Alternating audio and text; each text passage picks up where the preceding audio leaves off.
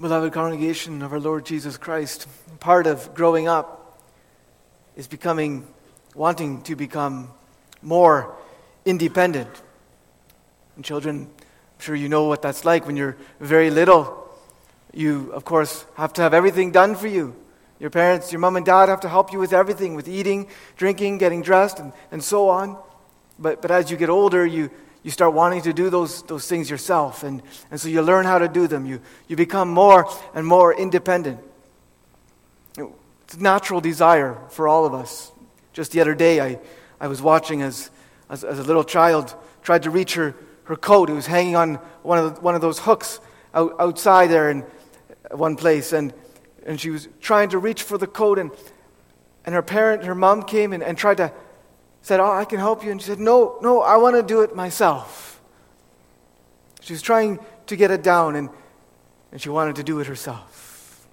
Well, desire for independence is good, and it's a good thing to have in many ways.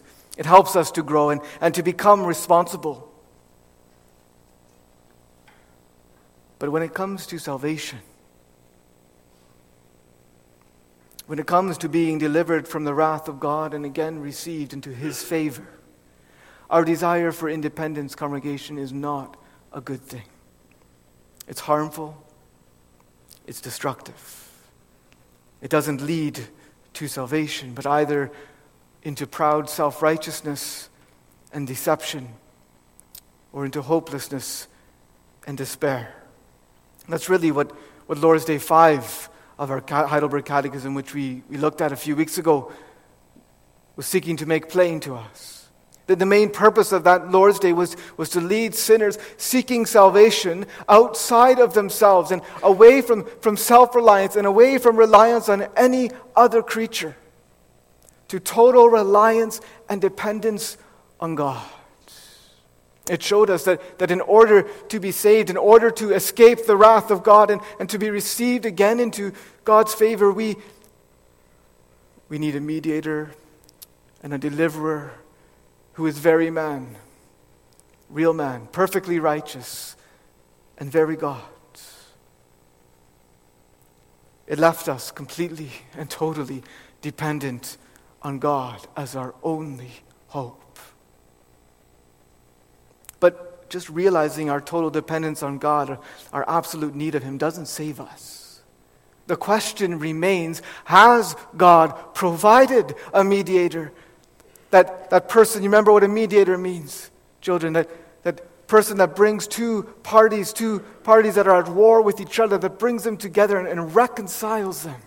Has God provided a mediator, the mediator we need to rescue us from our sin and depravity and the everlasting condemnation that we deserve?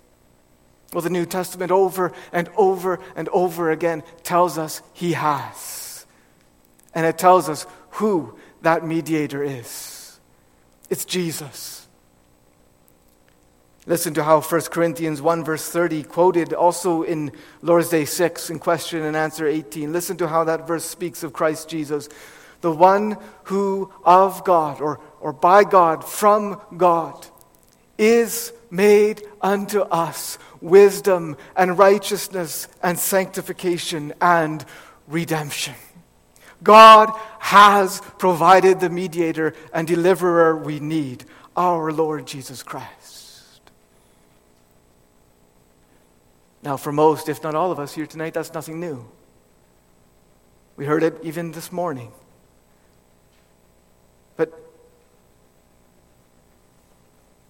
And we talked about the struggle this morning too, but sometimes that struggle just keeps going. How hard it can be to receive the Savior as your Savior personally, and how hard it can be for even old and seasoned saints, how hard it can be to rest in this Savior, in this mediator and in this deliverer.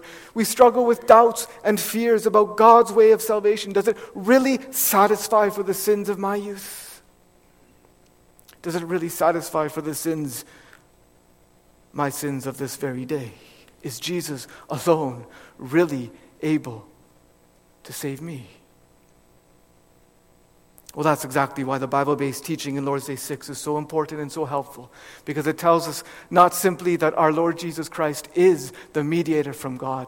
It tells us what a great and a glorious and a trustworthy mediator he is. You can count on him. You can rely on him. You can trust in him. You can rest in him and rejoice in him.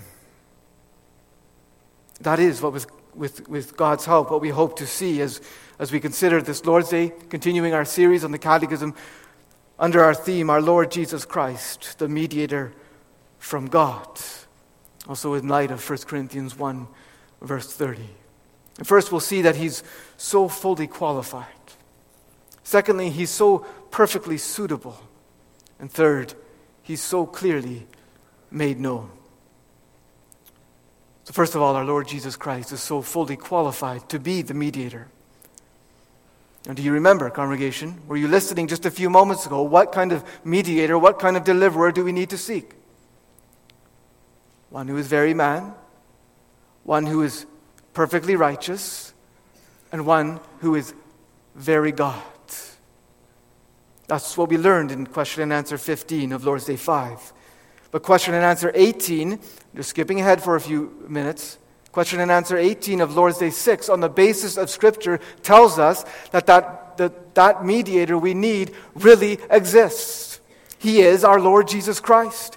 He is, in one person, both very God and a real righteous man. In other words, he meets the requirements. He's so fully qualified. And that's not just a nice thing to know about him. That's our life. His being fully qualified is absolutely necessary to his being our Savior, our mediator. This is what questions 16 and 17 are talking about. In some ways you might think, well, didn't we hear this on Lord's Day 5? And yes, there is a bit of repetition. But it's that important, you see, that we see why, not just that he is very man and perfectly righteous and very God, but he must be. Our mediator has to be a real righteous man. Why? Question 16 asks. Why is that so absolutely necessary? Because the justice of God requires that the same human nature which has sinned should likewise make satisfaction for sin. And one who is himself a sinner cannot satisfy for others. The need for the mediator being a real righteous man is rooted in the perfect justice of God. Any so-called mediator, any so-called Savior who is not a real man, just focusing on that for a moment, God will never accept. Hebrews 2:14-17 tells us that Jesus Christ became man not merely so he could identify and sympathize with us. That's beautiful. That's gold. That's precious. But he became man, verse 17 of Hebrews 2. He became man because it behooved him, meaning he had to. It was absolutely necessary. Why? In order to make reconciliation, the text says. Or you could translate, to make satisfaction for the sins of the people. The Catechism here, congregation, is just echoing Scripture. You see that? There is no other way to satisfy God's justice. The mediator must be a real man. Imagine, children, you broke a window in your house. You were maybe playing baseball or something closer than you should have been, than you knew you should have been. And the ball hit the window, or maybe the bat, and the window broke. And your dad said, you have to pay the $100 it's going to take to fix it. Let's just put $100 on it. Do you think, children, that if you took a piece of paper and you took a real $100 bill and you put it there and then you just colored and cut it to size, made your own $100 bill and then gave that to your dad, do you think he would accept that? No, of course not. You have to pay with a real $100 bill. And so also God demands nothing less of our mediator than that he be a real man. But that's not all. He must be also a perfectly righteous man. The Catechism answers Gives the reason why. Because it's impossible for a sinner, for one who is not perfectly righteous, to satisfy God's justice for others. You see, a sinner needs to satisfy God's justice, needs to satisfy God's righteousness first for himself. And sinners cannot do that for themselves, much less for anybody else. Sinners, those who are in the flesh, Paul says in Romans 8, verse 8, cannot please God. And that's true of every one of us, in and of ourselves. Even after conversion, not a single one of us is perfectly righteous. Only a real and a perfectly righteous, fully God-approved and God-accepted man can reconcile us sinners to God. But still, that's not all. The mediator must be in one person also very God. That's the only way this human mediator can fully satisfy the wrath of God. Only by his being fully God can the Savior bear the full wrath of God until it is fully poured out, so that he can bear it away.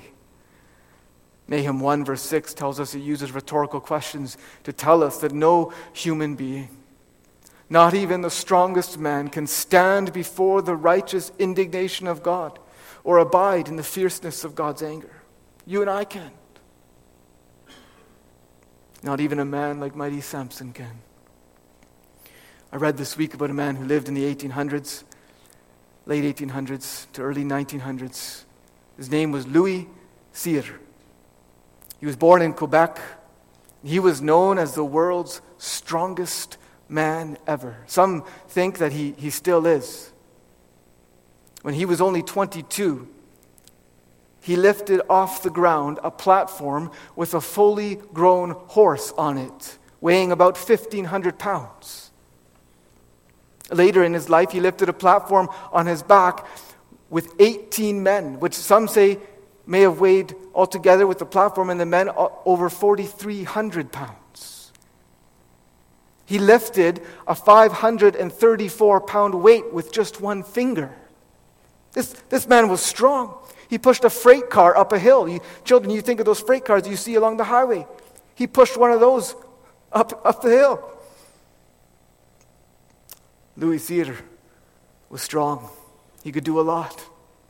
But you know there's one thing he could never do. Because he wasn't God. He could never sustain the burden of God's wrath for even one single sin. Only someone who is not only a real righteous man, but also in one person very God can do that. The mediator must be God. Not just to be able to sustain the burden of God's wrath, but also to obtain for us and to restore to us righteousness and life. And no human being can do that either. Because ever since Adam's fall in the garden, none of us are righteous. And all of us are spiritually dead because of our fallen Adam. We forfeited righteousness and life. And then, therefore, only God can give them back. It's like children, sometimes you do something wrong and your parents will take a privilege away from you. Maybe it's staying up to a certain time in the evening before you go to bed. And they say, well, no, you have to go to bed early because you disobeyed. Well, what's the only way you can get that privilege back? Only if your parents give it back. They alone have the power and the right to do that. In the same way, only God, the one who gave man righteousness and life in creation, only He has the power and the right to obtain for and restore to us that righteousness and life which we threw away, which we lost because of our sin. Our mediator must be a real righteous man, and he must also be in one person, our Creator. He must be God. These are non-negotiables, congregation. And the gospel is that our Lord Jesus Christ is that mediator. He has met all those requirements. Just think about a few things in Jesus' life when he was here on earth that the Bible tells us about. Think about how he came to earth. He didn't just appear like an angel from heaven. No. He was conceived in Mary's womb and born as a little baby, just like you children were born to your mom. And we read even that he grew in stature. That means he grew taller, just like you children are growing taller. He got hungry, the Bible tells us, and he got thirsty, and he got tired, just like we do. He walked, and he talked, and he loved, and he wept, and he got righteously angry. He had friends, his disciples whom he taught, and he had enemies, people who hated him, and he died. Doesn't this all show? Just thinking about what all we know about the Lord Jesus from the Gospels, that he is most certainly very or fully man, a real human being. But he's also different than you and me because he's perfectly righteous too. He was conceived and born sinless and holy. He never, when he was conceived and born, he wasn't like us because he didn't bear Adam's sin. He didn't inherit Adam's sin with its guilt and its corruption. And he never, ever committed any actual sins either.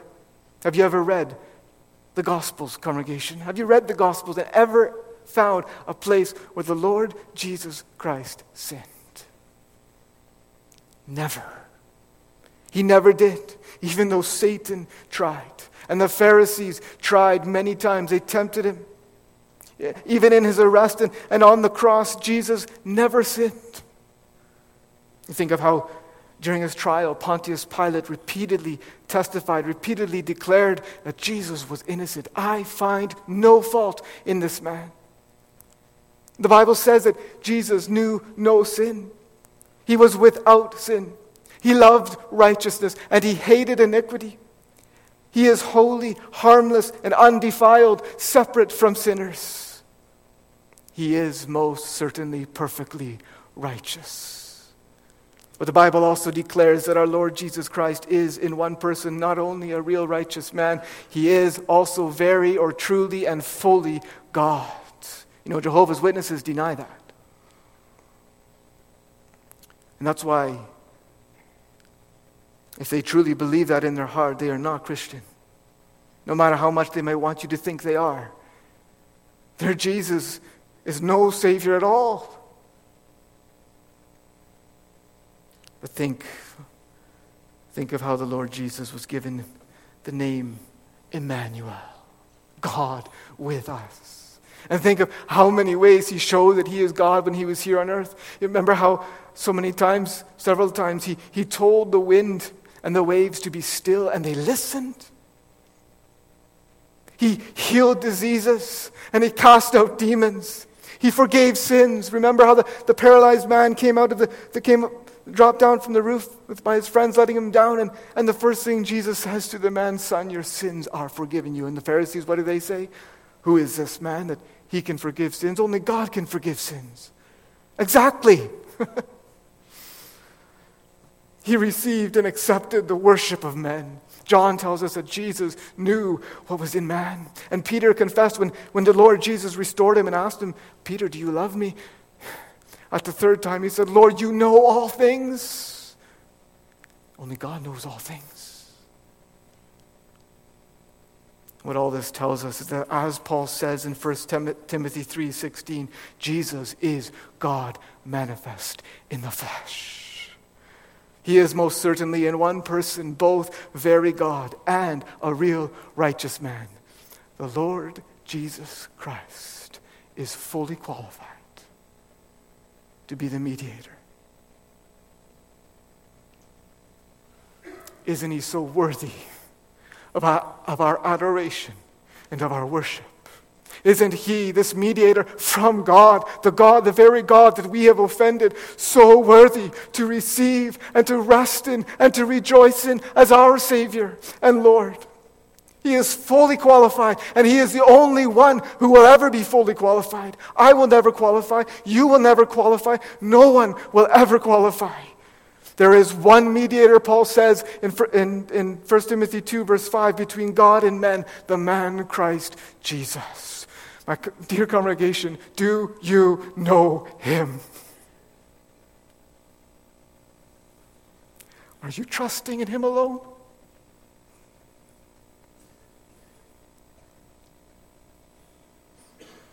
Are you united to him by faith? And are we, as a congregation, as believers, together, glorying in him alone, boasting in him? Or maybe you say, isn't boasting wrong? Isn't bragging wrong? I mean, we're sinners. You're right. There is nothing worthy in us to boast and to glory about in ourselves. That's exactly Paul's point in 1 Corinthians 1. But when it comes to our Lord Jesus Christ, oh, he who glories, let him glory in the Lord. You see, there's just no one like him. This brings us to our second point. He's not just fully qualified to be our mediator, he's also perfectly suitable. This is what question and answer 18 is saying with its quotation of 1 Corinthians 1 verse 30. The answer to the question, who then is that mediator who is in one person both very God and a real righteous man, is not simply, congregation, it's not simply our Lord Jesus Christ. That would have been true, that would have been enough. But you see, the Bible says more than that our Lord Jesus Christ is fully qualified. It also says that he is the one who of God is made unto us wisdom and righteousness and sanctification and redemption. In other words, our Lord Jesus Christ, the mediator from God, has become everything we lack and everything we need. He is made our all in all. He's perfectly suitable as our mediator. He is made unto us wisdom. What is wisdom? Well, the Bible uses wisdom to refer to knowledge and the ability and skill to apply that knowledge. Wise people don't merely know things, they know how to use their knowledge well. You think of it in terms of a doctor, a medical doctor. A good doctor, a wise doctor, is someone who hasn't just gone to school and studied a lot about diseases and the human body and treatments and just knows all of that in his head. A wise doctor is someone who takes all that knowledge and is able to use it to skillfully and successfully help people who are sick, maybe by performing surgery or prescribing a medication or something else. Now, all of us, of course, would like it if we had such a doctor. The doctor's wisdom, like all human wisdom in different areas of life, is a good thing. And ultimately, of course, all human wisdom comes from God. But the problem is this kind of wisdom, human wisdom, our own skills and abilities cannot bring us into a saving knowledge of God. Paul makes this clear earlier in 1 Corinthians 1 in verse 21 when he says, in the wisdom of God, Paul says, the world by wisdom knew not God. You see what he's saying, what he's arguing for really in this much of this chapter is that we cannot and must not rely on human wisdom, human skill and ability in order to know God in a saving way. Because we are unable to know God. We lost that ability in the fall. Part of the image of God, the knowledge of God. To know God, we need the wisdom, the ability, and skill of God. And where is that wisdom to be found? It's found, it's embodied in the Father's incarnate Son, our Lord Jesus Christ.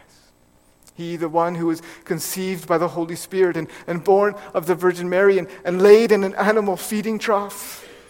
And then eventually nailed to a cross, he is made the wisdom of God unto us, for all his people, all who trust in him. He is the light in our darkness. He is the way out of sin and death. Oh, do you see in Jesus Christ, do you see our mediator Jesus Christ as the skill and the ability of God? It is in and by him, the Lord Jesus Christ, and him crucified, as foolish as that sounds to the world. It is in and by him that we are saved. that we are brought into true and saving knowledge and glorious knowledge of God. Do you see what this means, congregation? It means that the Lord Jesus is perfectly suitable for weak and foolish and poor sinners like you and like me. But maybe you say, how can this be? I mean, I'm not just foolish and weak. I'm downright unrighteous. I'm wicked. How can this be for a wicked and unrighteous sinner like me? Oh, I can keep reading because this verse spells it out. How is it that Christ has made wisdom, saving wisdom of God, to a foolish, wretched sinner like you and me? How is it that he saves such people as we are? It is by him being made, becoming unto us and for us righteousness. Righteousness, that right standing with God that makes us pleasing to God. That righteousness that all of us lack, the righteousness that we lost by our fall into sin, Christ became that righteousness. He lived a sinless and a righteous life. Why? For himself? No. His obedience to God, you see, didn't save himself. He died. He was made righteousness for sinners. For God, as Paul says in 2 Corinthians 5, verse 21, God has made him who knew no sin to be made sin for us, and we might be made the righteousness of God in him.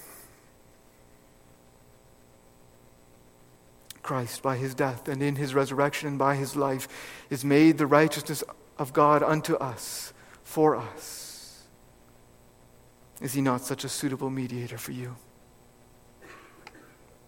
Where else are you going to find that righteousness? But maybe someone says here, what about my remaining sin? What about my sinful nature that remains? What about the fact that there's still so much sin, even after grace, even after conversion, even in my most holy activities? Well, then listen, he is not only made unto us righteousness, he is also made unto us sanctification. He is made to us and for us holiness. Again, holiness, that total devotion to God. It's part of the image of God, just like knowledge and righteousness that we lost in the fall. We are not and cannot be holy in and of ourselves. But Jesus Christ is the Holy One. The one belonging to God, the one totally and fully devoted to God. And by his incarnation, he was made unto us sanctification. He was made holiness to and for us. I wonder if you children remember how many things the high priest in the Old Testament had to wear. All the special things he had to wear. Maybe you remember how one of the things was, Exodus 28 tells us about one of the things he had to wear was a plate of pure gold, kind of like a little crown on the forehead. And on that plate of gold, children, do you remember what had to be engraven on that plate? Holiness to the Lord. And you say, well, why? Well, the Lord says why Aaron had to wear this little crown. In Exodus 28, verse 38. And it shall be upon Aaron's forehead that Aaron may bear the iniquity of the holy things, which the children of Israel shall hallow in all their holy gifts. And it shall be always upon his forehead, that they may be accepted before the Lord. You see, the people of Israel, even in their worship of God, that verse is saying they were still unholy. They were imperfect as they gave their gifts even. And that's a picture of who all of us are. But they were accepted by God through Aaron wearing that crown. Now Aaron, of course, just like the people, was imperfect and unholy of himself. But he was a picture, you see, by virtue of his office as high priest. He was a picture of how Christ, our high priest, is our holiness, our sanctification. He is what makes us accepted by God. even when there's still so much sin and imperfection still in us. In and through and by our Lord Jesus Christ, you see, every believer belongs to God and is set apart to God. And yes, with the Spirit of Christ dwelling in us, Christ becomes our holiness in the sense that he also makes us more and more holy personally, more and more devoted to God. You see, our being accepted to God by virtue of Christ's holiness doesn't make us careless. It doesn't make the believer careless. No, because the Spirit of Christ is in him and it makes him diligent and eager. But it's all because of Christ in us. He is made unto us. He is made unto us sanctification, knowledge, wisdom, righteousness, sanctification, holiness, all that we lost. How perfectly suitable a mediator we have in our Lord Jesus Christ. The last description of him really sums it up. Our Lord Jesus Christ of God is made unto us redemption. Redemption. Oh, that word just includes everything, doesn't it? From start to finish, he is our redemption. He is our way of full deliverance. He is the way to be freed from our bondage to sin and to death and to Satan. He is our ransom. Our Lord said it of himself in Matthew 20, verse 28, that he came not to be served, but to serve and to give himself a ransom for many. And he did. He did, didn't he? He was obedient even unto death, even the death of the cross, a death which testifies that he bore the curse of God in order to release sinners like you and me, who by nature are under that curse and under the wrath of God. He is our redemption. And he will bring us, because he is our redemption, he will bring us all the way home, where we will enjoy full redemption, where sin will be done away with forever, where all the brokenness and the sorrow, the redemption even of our bodies, risen, glorified, to be made like the body of Christ himself. Oh, what a Savior. Do you see how perfectly suitable he is? This mediator sent, given freely by God himself.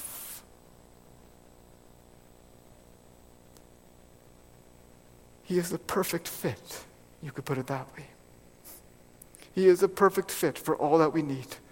Matthew Henry said it this way: He is all we need or can desire.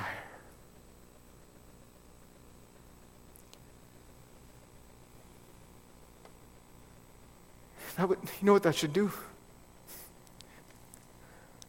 It should produce a huge sigh of relief in us. There is a way. There is a Redeemer. His name is Jesus. He is fully qualified. He is perfectly suitable. Oh, what a wonder. So receive him then in faith. Trust him. Rest your soul. Rest your whole self on him and rejoice in him. Glory in him. How can I know for sure? Someone says. How can I know for sure that the Lord Jesus Christ really is all this? That he is the fully qualified and the perfectly suitable mediator from God?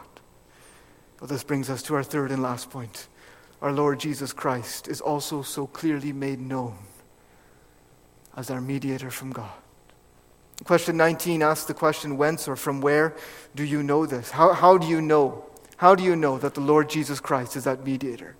And the answer is from the Holy Gospel, which God himself first revealed in paradise, and afterwards published by the patriarchs and prophets, and represented by the sacrifices and other ceremonies of the law, and lastly has fulfilled it by his only begotten Son. I realize there's a lot in this, and we could spend a whole sermon on this question. But do you see what it's saying? Our Lord Jesus Christ, the mediator from God, is clearly made known. Where? In the Holy Gospel. That is the gospel proclaimed in Scripture. And where does that gospel, where does the good news of salvation, that's what the gospel is, where does that come from? Who has revealed this good news? God. God. The gospel, congregation, is not a pipe dream. It is the gospel revealed by God, the God who cannot lie, the God who speaks always only truth, the God who is truth. Paul says in 1 Corinthians 1 verse 17 that Christ sent him to preach the gospel. But look at just in chapter 2, at the first verse. What does he call the gospel there? He calls it the testimony of God. In Romans 1, he calls it the gospel of God. It's revealed by God. And congregation, that makes the gospel of Jesus Christ as our mediator so completely trustworthy. And it makes it so very wrong to cast doubt on Jesus. The Lord Jesus Christ is the mediator from God. We know it from the Holy Gospel. The gospel which God himself has revealed, not just here and there in Scripture, not just in the New Testament, but throughout all of Scripture. God revealed the gospel already the moment man sinned in paradise. When he made that great promise, remember in Genesis 3:15, that God would put enmity between the seed of the woman and the seed of the serpent, and the seed of the woman would crush the head of the serpent. And he continued to reveal that gospel with increasing detail as time went on, publishing it, making it known by the patriarchs and prophets. He published it, congregation, just to give some examples. He published it when he told Abraham, "In thy seed," speaking of the Lord Jesus Christ ultimately, "shall all the nations of the earth be blessed." He published it when he told Moses that he would raise up a prophet like him from among his brethren, whom the people must listen to. He published it when he said to David in 2 Samuel 7 that he would raise up a son whose kingdom would be established by God forever. He published it when he inspired King David to write Psalm 110, revealing that the Redeemer would not only be the divine King, the divine Lord, but a priest after the order of Melchizedek, the high priest, the great high priest. The prophets repeatedly promised a coming Messiah, the Emmanuel who would redeem Israel from all his iniquities. In Romans 1, Paul says that the gospel of God is the gospel which he, God, had promised beforehand by his prophets in the Holy Scriptures. And then you think, too, of all the sacrifices and ceremonies of the Old Testament. They were God's way of representing to the people this gospel.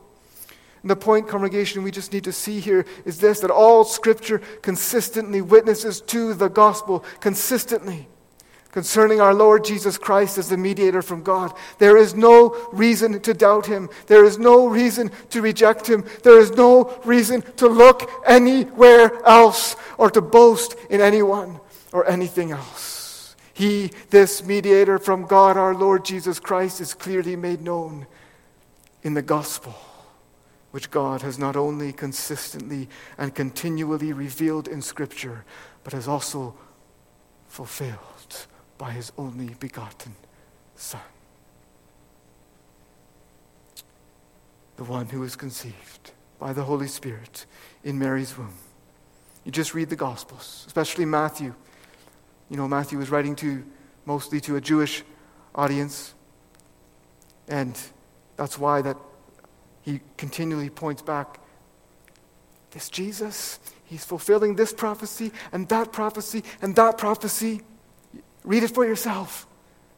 Jesus fulfilled gospel prophecy after gospel prophecy. Why? Why, congregation? That he, the just for the unjust, might bring us to God. Oh, beloved, what a great and a glorious and trustworthy mediator our Lord Jesus Christ is. He is the one who of God is made unto us, unto all his people, unto all who look to him, wisdom and righteousness and sanctification and redemption. He is the mediator from God, so fully qualified, so perfectly suitable, so clearly made known. I'll close with just one question for application. What are you doing with him? What are you doing with this mediator from God? Amen.